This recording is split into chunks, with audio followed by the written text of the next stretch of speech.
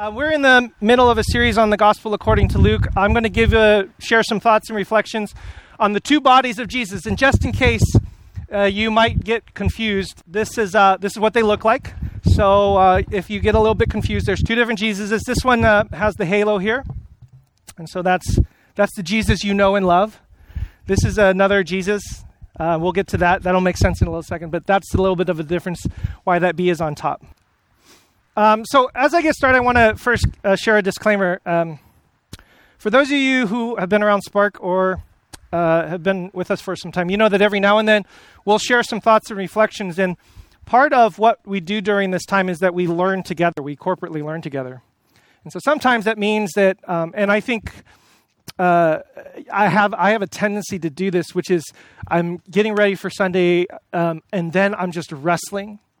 And I'm like, I think I'm going in a direction that I feel like the text is leading, but there may be some other directions or nuances that I'm missing. And so I offer that as a disclaimer to you to say a couple things. Number one, there's hopefully a humility in that the kind of teaching that we do is to offer to the congregation, to offer to our community some thoughts and reflections that we hope are going to be helpful and provocative, but you are also going to come up with some perspectives or ideas that are also going to be informative. It's not your job to just sit and listen and to take in and to believe everything that I say, except what I just said, except with that you're supposed to take in and believe. Your job is to engage and wrestle with the text as much as anybody up here does.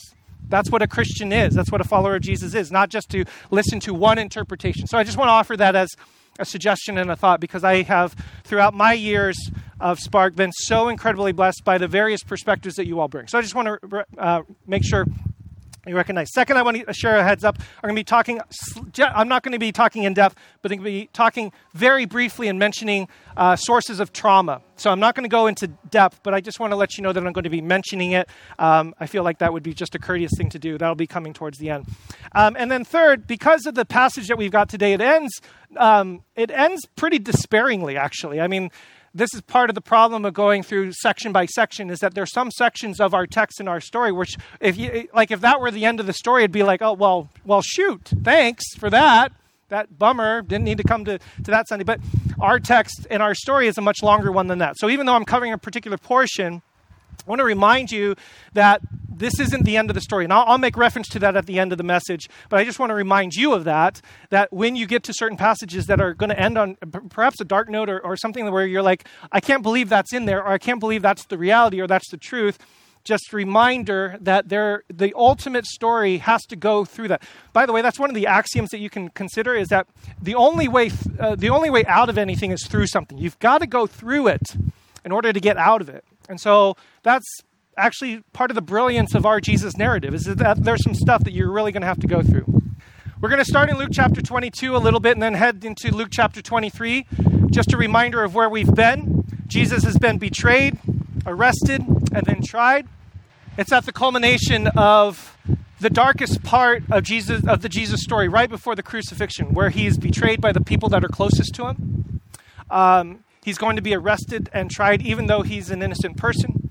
And if you were to just read this story based upon not a theological counting, but just like what is happening to this guy, you would think, why in the world is this person being treated in this particular way?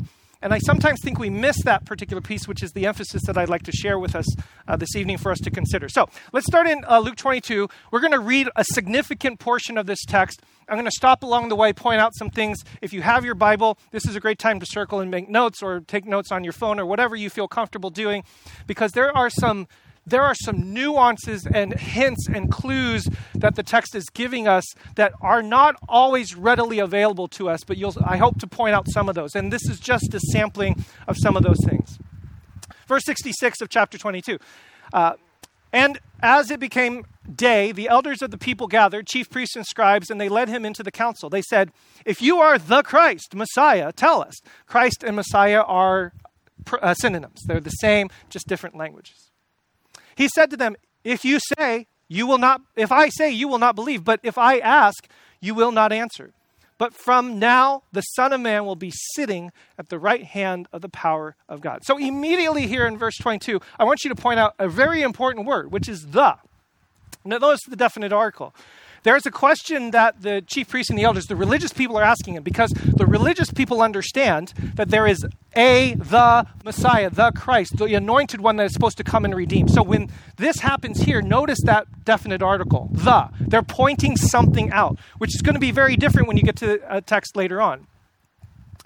Part of the story of the here is that the long trajectory of the development of what the Christ or the Messiah is going to come from bringing in stories and passages from the Old Testament that they would have had in mind, that they would have remembered. This is one of my favorites from Psalm 133. Behold how good and how pleasant it is for brothers, and I put it in brackets because even though it's a masculine plural noun, it's really meaning siblings.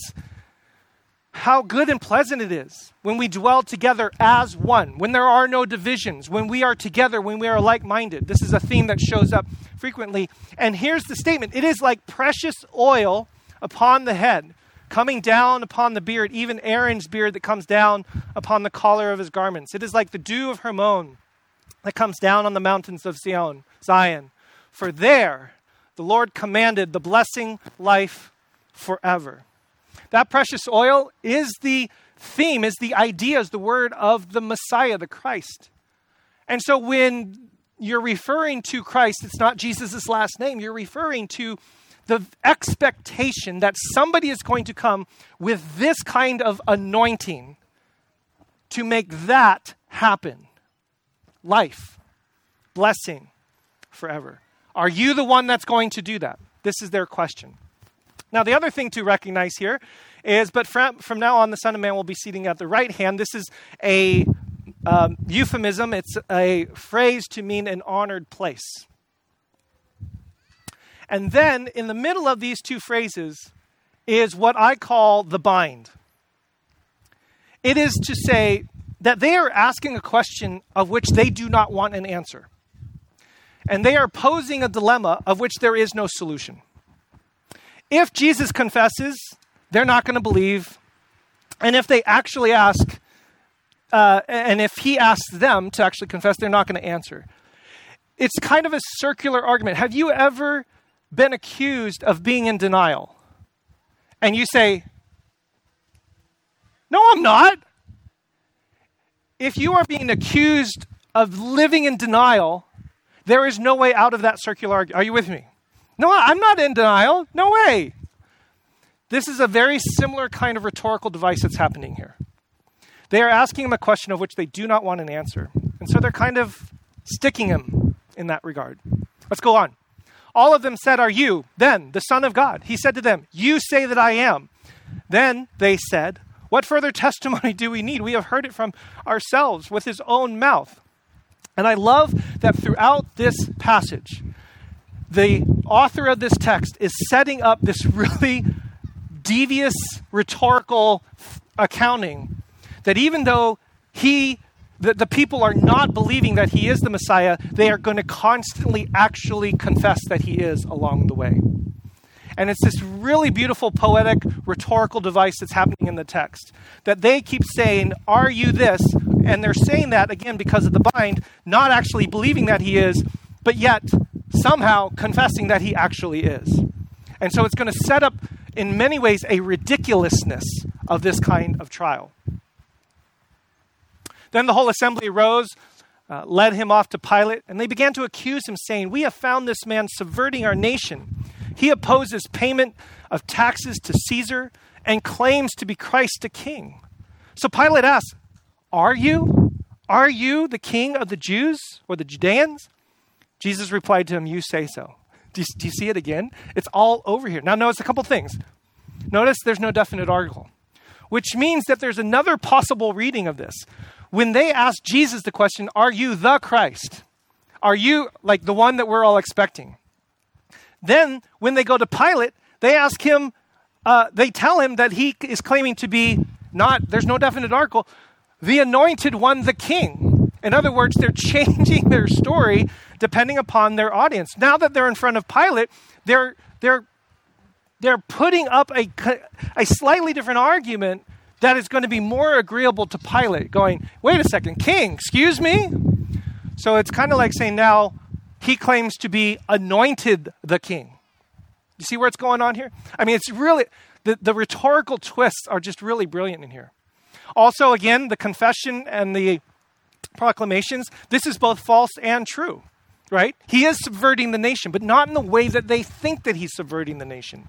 And he is not opposing payment of taxes to Caesar, which is what they're interpreting his actions earlier on. For those of you who know that passage where he says, give to Caesar what is Caesar's and give to God what is God's. They say that, okay, we're going to use that against him.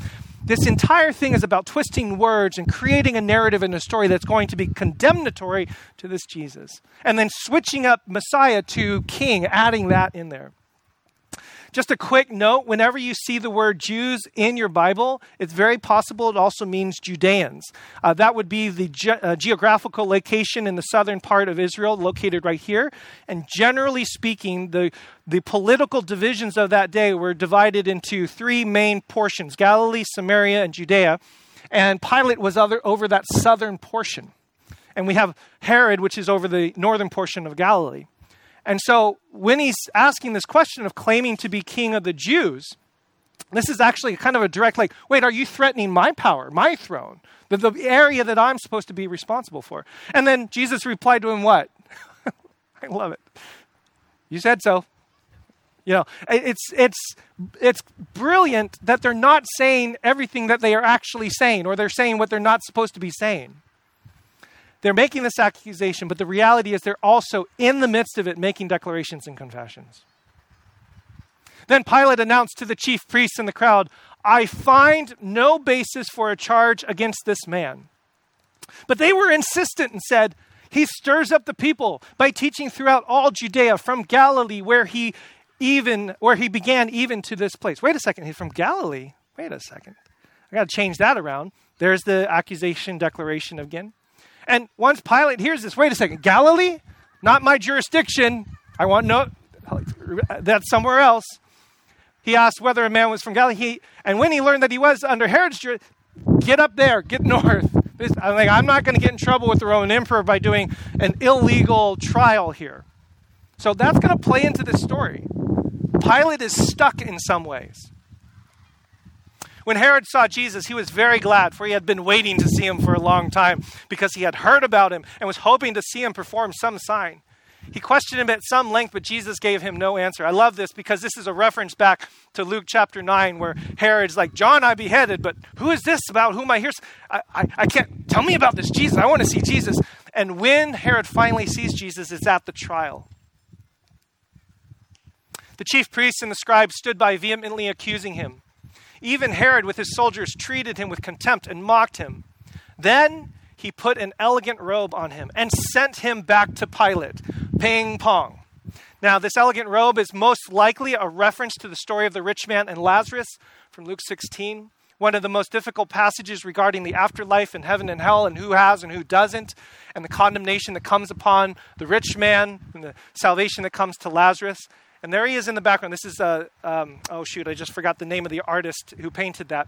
See that he has good things, while the beggar in front is just begging the servant boy for something.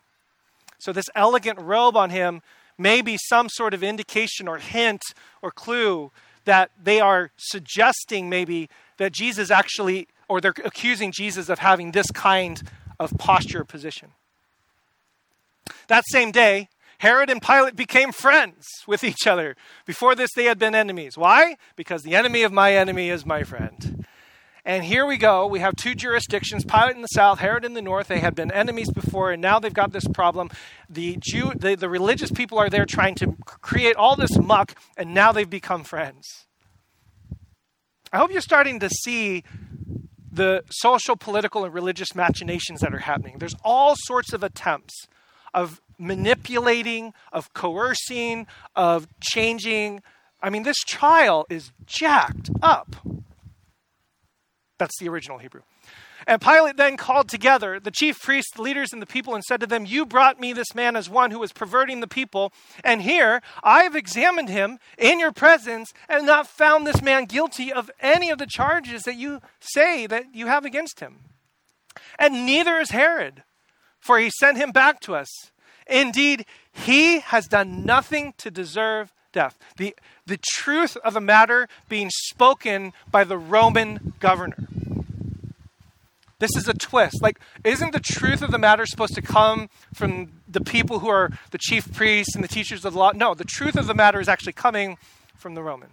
"I will therefore have him flogged and released him." He has done nothing. There's the confession and the declaration. And this word flogged is the word paideia, which is where we get our word pedagogy. You could easily translate this, "Therefore I'm just going to teach him a lesson." So it's not so much a beating as it is, I'm just going to give him a nice little slap on the wrist and send him on his way. I'm going to just teach him a lesson. That's about all I'm going to do. That's really significant because Pilate, as governor, has the ability to do much more. This is a famous painting by Cesare, the Ecce Homo, which is "Behold the Man." And this is kind of the scene, the artist here is trying to capture the sentiment of what's going on. Art critics have noticed how nobody in the scene is looking, you can't see their faces, is looking in this direction except for one person. And that is Pilate's wife, right here. This is the only full face that you can see in the image. And the general suggestion is the reason why we can't see the full face is because what's happening in the story is exactly that. Nobody is actually showing their true full selves. Everything is being manipulated. Everything is being mucked up and around. Then they all shouted out together, "Away with this fellow! Release Barabbas to us!" This was a man who had been put in prison for an insurrection that had taken place in the city and for murder. Pilate, wanting to release Jesus, addressed them again, but they kept shouting, saying, "Crucify, crucify him." So once again, Pilate is being shown to be weak, ineffectual. This word insurrection is really interesting because it's the word stasis, which if you ask the Octars, they know exactly what the word anastasis means, which is, if you see Anna running around here, which is the word for resurrection. So Barabbas is being accused, he's been in prison for a stasis, and what's going to happen to Jesus later on is anastasis, is a resurrection. So again, there's this play on words here. And, I forgot I had that slide there. The word Barabbas is an Aramaic term that means son of Abba. Bar, meaning son, if you've ever been to a bar mitzvah, that would be the son of the commandments. So bar, and many of you know the word Abba, that's a very popular term that's known in Christian circles, son of the Father. Does anybody want to guess what Barabbas' first name is? Does anybody want to guess? Kind of gave it away at the beginning. Yeah, his first name is actually Jesus. If you go back to Matthew 26:16, it is actually listed there and mentioned there that Barabbas' first name is Jesus. So this is Jesus Barabbas versus Jesus Bar El or Bar Yosef, depending on however you want to translate Jesus of Nazareth. What's fascinating is you wouldn't get this normally, even if you were reading the NIV. The NRSV actually has Jesus, the translated name of Jesus, in their translation, but the NIV doesn't translate Jesus, to which you're going like, what? Why? Hello?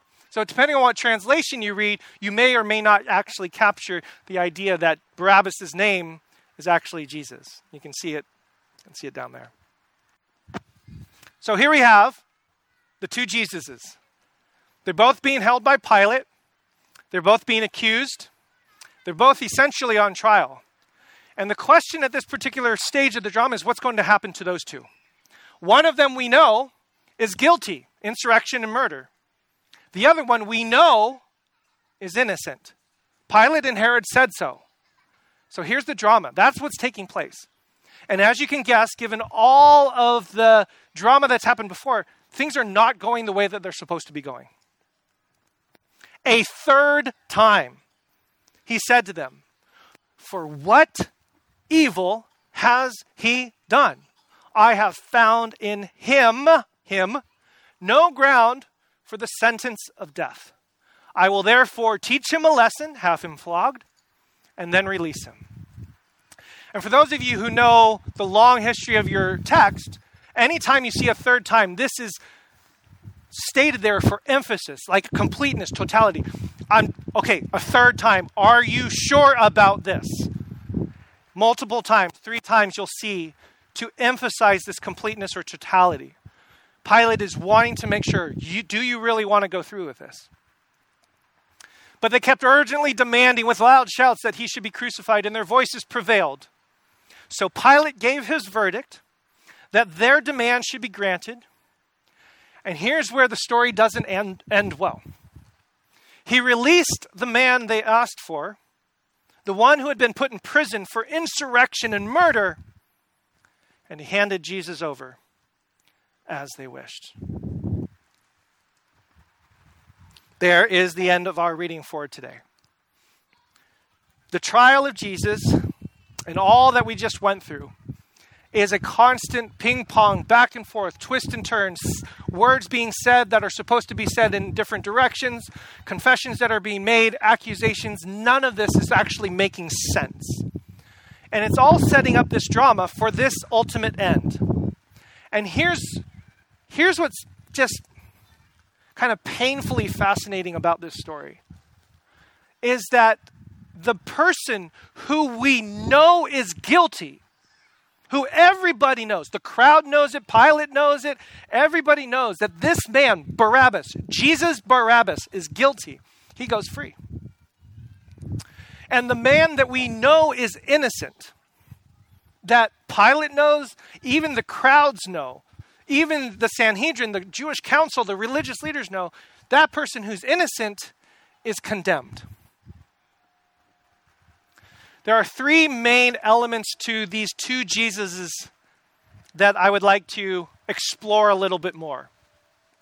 And here's where my disclaimer jumps in. Here are my thoughts and reflections for us to consider, and I would love for you to take these home, to mull on them, and to consider how they apply. I mean, I've had some people tell me, just tell me how this applies to my life. Well, I may not know how this applies, but here are my thoughts and provocations, and I'm looking forward to hearing from you. How does this apply? How does this work? I've got some ideas, some thoughts. The innocent and the guilty, the complicit and the implicated, and then the bodily consequences of that delinquency. It is very commonly known for any of you who have been around Christians or Christianity or church, that when we talk about Jesus' death, we talk about Jesus dying for me. That was actually the very first rendition of the story that I heard when I became a Christian. The reason why you accept Jesus as your personal Lord and Savior, the reason why you become a Christian is because what happened in this story is that Jesus died for you. In fact, I've even heard it said that when Jesus was hanging on the cross, he had me in mind. And it's an extremely personal and very moving idea that the very death of Jesus is in many ways that deeply personal to me. I wonder how much of this actually emerges from the story that we just read and the story that's going to continue regarding his crucifixion. And without taking anything away from the personal, real, true, meaningful sense that Jesus died for you, to simply distill the entire Jesus story in the trial down to Jesus died for me, in my humble opinion and reading of the text, seems to be missing a huge piece of what this story is trying to do. This gentleman, Thorklid Jacobsen, try saying that 5 times fast. Thorklid Jacobsen wrote this incredible book, Treasures of Darkness, A History of Mesopotamian Religion. He is considered one of the foremost Assyriologists in the world. He's written extensively on Mesopotamian religion and the development. That's really important for your Old Testament story. But he writes something in here about the division of ideas about God, because God was communal, was kingly, was powerful. But even in Mesopotamia, there was a shift to an idea of a personal God. And in observing that shift to a personal God, he writes this: God became personal when God was equated with luck, fortune, or a windfall. God became personal when God was equated with luck, fortune. In other words, something good happened to me. And therefore, the shift from a God that is a little bit more abstract or communal or kingly becomes much more centralized and personal to me. And I actually see that very same shift happening in the theologies that I grew up with and in many of the ways in which we construct this whole idea. The reason why I follow God or Jesus is because of the things that I get. It's very transactional.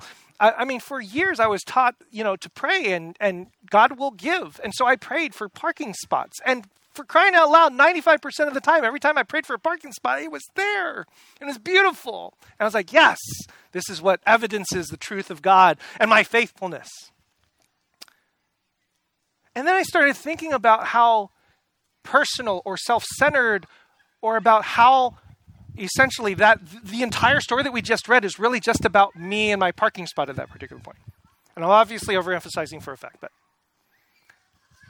the problem with that particular narrative is that throughout this story that we just read, you are not in it. The whole emphasis is between Pilate and Herod and the religious leaders and the Sanhedrin and the crowds. And the reason why Jesus died is not because of you, but because of this broken world. The emphasis and the thrust of the story is not about what Jesus does for you, but is because of a consequence of the brokenness of these institutions and these people, and their inability to see the truth of the matter, and their inability to actually follow in Jesus' footsteps, to embrace a different way of being, both in the religious, judicial, and political realms. That is the thrust of the story. All of those things, all those passages that we just went through, Pilate is ineffective. Herod is just kind of like abdicating his responsibility. The crowds are bloodthirsty. The religious leaders feel threatened. Those are the reasons why Jesus ends up where he ends up. So what we're looking at in this story is Jesus died not because of me. Now, again, I don't want to take anything away from your personal relationship, but in this story, Jesus died because the world is broken. And these people couldn't get their act together. They were blind to the justice that they were supposed to mete out. They cared only for their selfish needs, their positions, their power. They couldn't see it. And of course, this makes sense because for God so loved the world. Matthew 1, come to redeem people. You will name him Jesus. He will save people from their sins, this brokenness. I would like for us to consider carefully that while Jesus may have died for me personally, for us, for our sins, yes, I feel that personal connection. My personal relationship with Jesus and my transformation is connected to and is part of a much bigger, huge, large, massive, global, cosmic, redemptive transformation that this Jesus movement was intended to start. Not just here, the world. Ultimately, the delinquencies of this broken world ended up on a body. And this is my last kind of thought and reflection. Because these institutions couldn't get it together, it was not that they were condemned to eternal damnation in a dark, fiery place somewhere. Because these institutions couldn't get it together, the result was a body was broken. Somebody's body was actually assaulted, beaten, thrown around as some sort of proxy for people's pride and position. Ultimately, the brokenness of this world landed on a body. And this isn't something, this is just ruminating new with me. I've always thought about this whole Jesus story in terms of spiritual categories. But this is somebody's broken body that hurt, that suffered. And I'm going to suggest that we start thinking about the way of Jesus, demanding that we also take the body seriously, because how we live out our faith actually manifests itself upon the body in how we actually live, move, breathe, eat, etc. The end result of all of this, what happened ultimately upon these two Jesuses, the bodies of these two Jesuses, can't say that, is that the guilty Jesus goes free, that's Barabbas, and the innocent Jesus is condemned. This entire story is about a cosmic redemption of the global brokenness of our world. And because of the global brokenness of the world, we see evidence of that brokenness manifest upon the bodies of these two men as metaphors, examples, as pictures, as images, as spiritual realities of what happens when we do not follow in the way of Jesus. And when I started thinking about this and started thinking about how visceral, one of the reasons, for whatever you think about, Mel Gibson and the Passion of the Christ, whatever you think about all of that, the fundamental essence of recognizing how brutal that was is the point of this story. It manifests itself upon the body. I started thinking about all sorts of different ways in which this has actually been true throughout all of history, and most recently for us. I think about the Innocence Project. For those of you who know, it's a group of lawyers and advocates who are giving of their time and energy to redo cases, to retry cases where they know, because of DNA evidence or whatever, that the guilty person in whatever crime was committed was actually set free because they decided to condemn a convenient person who was innocent. And so this group, the Innocence Project, are actually living out the redemption of this story. The guilty are free, but the innocent are condemned. And if you read those stories, it rips your heart out. Decades of people's innocent lives ruined as a result of us not getting our act together because of the brokenness of this world. I think about all of the unfortunate scandals. I told you this is the warning part. I was just going to mention some of these. The scandals that have hit in recent years. And one of the elements of those scandals regarding really bad actors and abuse within powerful institutions, religious institutions, United States gymnastics, etc. One of the main results of that is that the victims are told to be quiet and to shut up. We don't want to hear your story.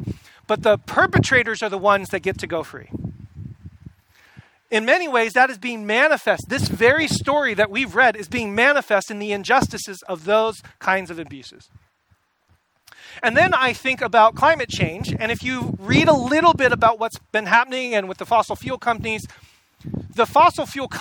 and all of the push to just continue life as normal, they continue to get subsidies and tax breaks, living well, getting rich, while the rest of the world who are suffering as a result of our carbon pollution, the innocent ones who are emitting virtually zero carbon into the atmosphere, they are the ones who suffer. And the greatest polluters are the ones who get to... I just start to see this all over the place. The story of the guilty Jesus going free and the innocent Jesus being condemned is still, yet again, being played out. And it's being played out upon people's bodies as a result. And then I remembered, oh my goodness, I read Ta-Nehisi Coates' book several years ago, Between the World and Me, when he quite brilliantly articulated. But all of our phrasing, race relations, racial chasm, racial justice, racial profiling, white privilege, even white supremacy, serves to obscure that racism is a visceral experience, that it dislodges brains, blocks airways, rips muscle, extracts organs, cracks bones, breaks teeth. You must never look away from this. You must always remember that the sociology, the history, the economics, the graphs, the charts, the regressions all land with great violence upon the body. Which is brilliantly articulated. Honestly, I wanted to throw up every single page of James Cone's book, but obviously that's a little much. Of the cross and the lynching tree. A brilliant theological exposition of seeing this very same idea play out. And then I was reminded of my own personal journey. I'll be a little vulnerable here. This is one of my favorite books, American Born Chinese by Gene Luen Yang. It's a brilliant story about his own identity, his racial identity, being Chinese and American, his religious identity. He basically quotes Psalm 139 directly in the entire book in the story of the Monkey King. It's just a brilliant story. But he articulates throughout this story this tension and this identity crisis of seeing who you are and not knowing how you fit. And I look back in my journal of what I wrote when I read this book, and I wrote this. For years, I have even held a disdain for my ethnicity, a view that I am ashamed of to this day. Hatred for one's body is a unique kind of hell, a division of personhood that can never be reconciled as the forces of rejection come from both within and without. And I started to remember and started to reflect that the brokenness of this world manifests itself upon my very body, my sense of identity. And then for those of you, most of you know this, and then you feel it in your body. You feel it, which is absolutely sensical given everything that we know about trauma. I want to thank Mel, who was singing, for recommending What Happened to You to me, and then for Yazi for introducing me to Gabor Mate. And Adel, just for the record, I am recommending these books because I did read them. But all of these books are beginning to explore what trauma actually does to your body. It's not just an event that happens to you, but it actually manifests itself in your very neurology, in your hormones, in your chemicals, and you carry that with you throughout your life. The trauma that happens, the brokenness of this world, is not just an event that you pass through. This kind of trauma, this kind of brokenness manifests itself in your physical self. So when I think about this idea, this story of these two Jesuses, I think that's exactly what happened then, and that story was written so brilliantly to tell us that it continues to happen to this day, which is why following Jesus is so important. Last thought, and then we'll close. We have a theological proclamation, a theological doctrine called the incarnation, for those of you who've heard that word. For those of you who haven't, it's the idea that there is a God. God is in many ways abstract, but in Jesus, God became flesh, became one of us. And that is a beautiful way of empathizing with us. And so when we say incarnation, we are thinking of God taking on flesh as an act of condensation. God became one of us and became lower so that he could redeem and rescue us. But we don't really think of the incarnation as God taking on sin as well. We don't always think of the incarnation as manifesting the very brokenness of this world also upon that very same body. So we can think of the incarnation in very beautiful theological terms, but I don't know if we've ever thought about the incarnation as, God also was broken in God's body. And so just as the divine was embodied, so too was the brokenness of the world also embodied. So when you think of Jesus of Nazareth, not Jesus Barabbas, now that you should hopefully know the difference, think of the brilliant condescension that God did of the divine becoming one of us. But also think about this very same divinity embodying upon Jesus' own self the brokenness of this world, of all the institutions, and start to recognize that sin isn't something that just manifests itself in some sort of ethereal spiritual realm within my own psyche or soul. Sin manifests itself upon the body. It's here. That is also fleshly. And that's the end of our passage. Some of you are a little disappointed.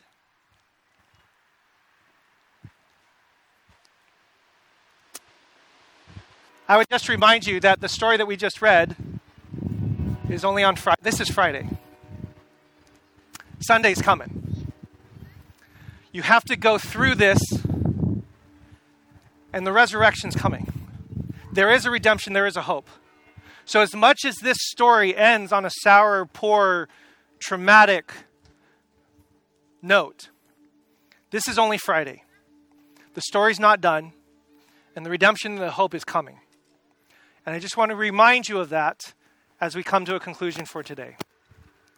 Because there's one more element of the body that we do every single week that seems so apropos to our existence and our identity.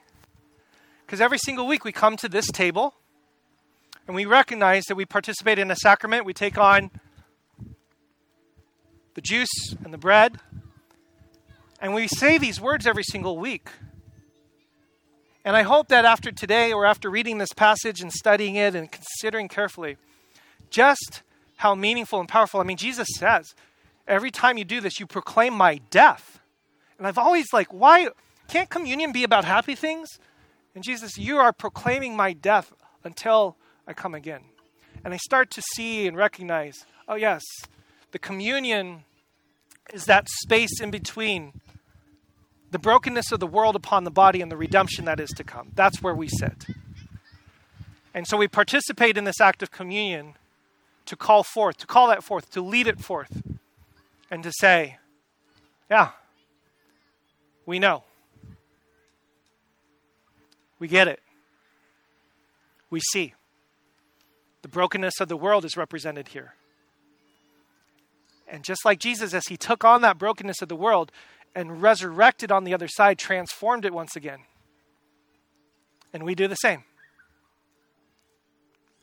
For in the night in which he was betrayed, our Lord Jesus took the bread, blessed and broke it, giving it to his disciples, saying, "Take, eat, this is my body given for you. Do this in remembrance of me." And likewise after supper he took the cup, gave thanks, and gave it to them, saying, "Drink this, all of you. This is my blood of the new covenant, which is shed for you and for many, for the forgiveness of sins. Do this as often as you drink it in remembrance of me." And as we say each week, my friends, all are welcome at this table. As we sing, please come and partake.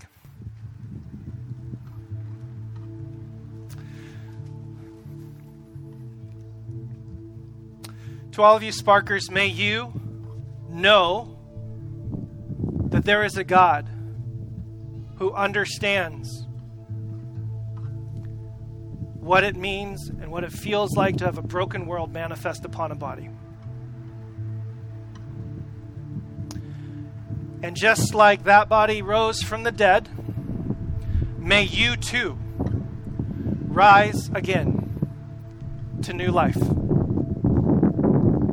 And may we be that kind of people in this broken world to bring about the rescue and the redemption and the hope that this world so desperately, desperately needs. In Jesus' name, amen.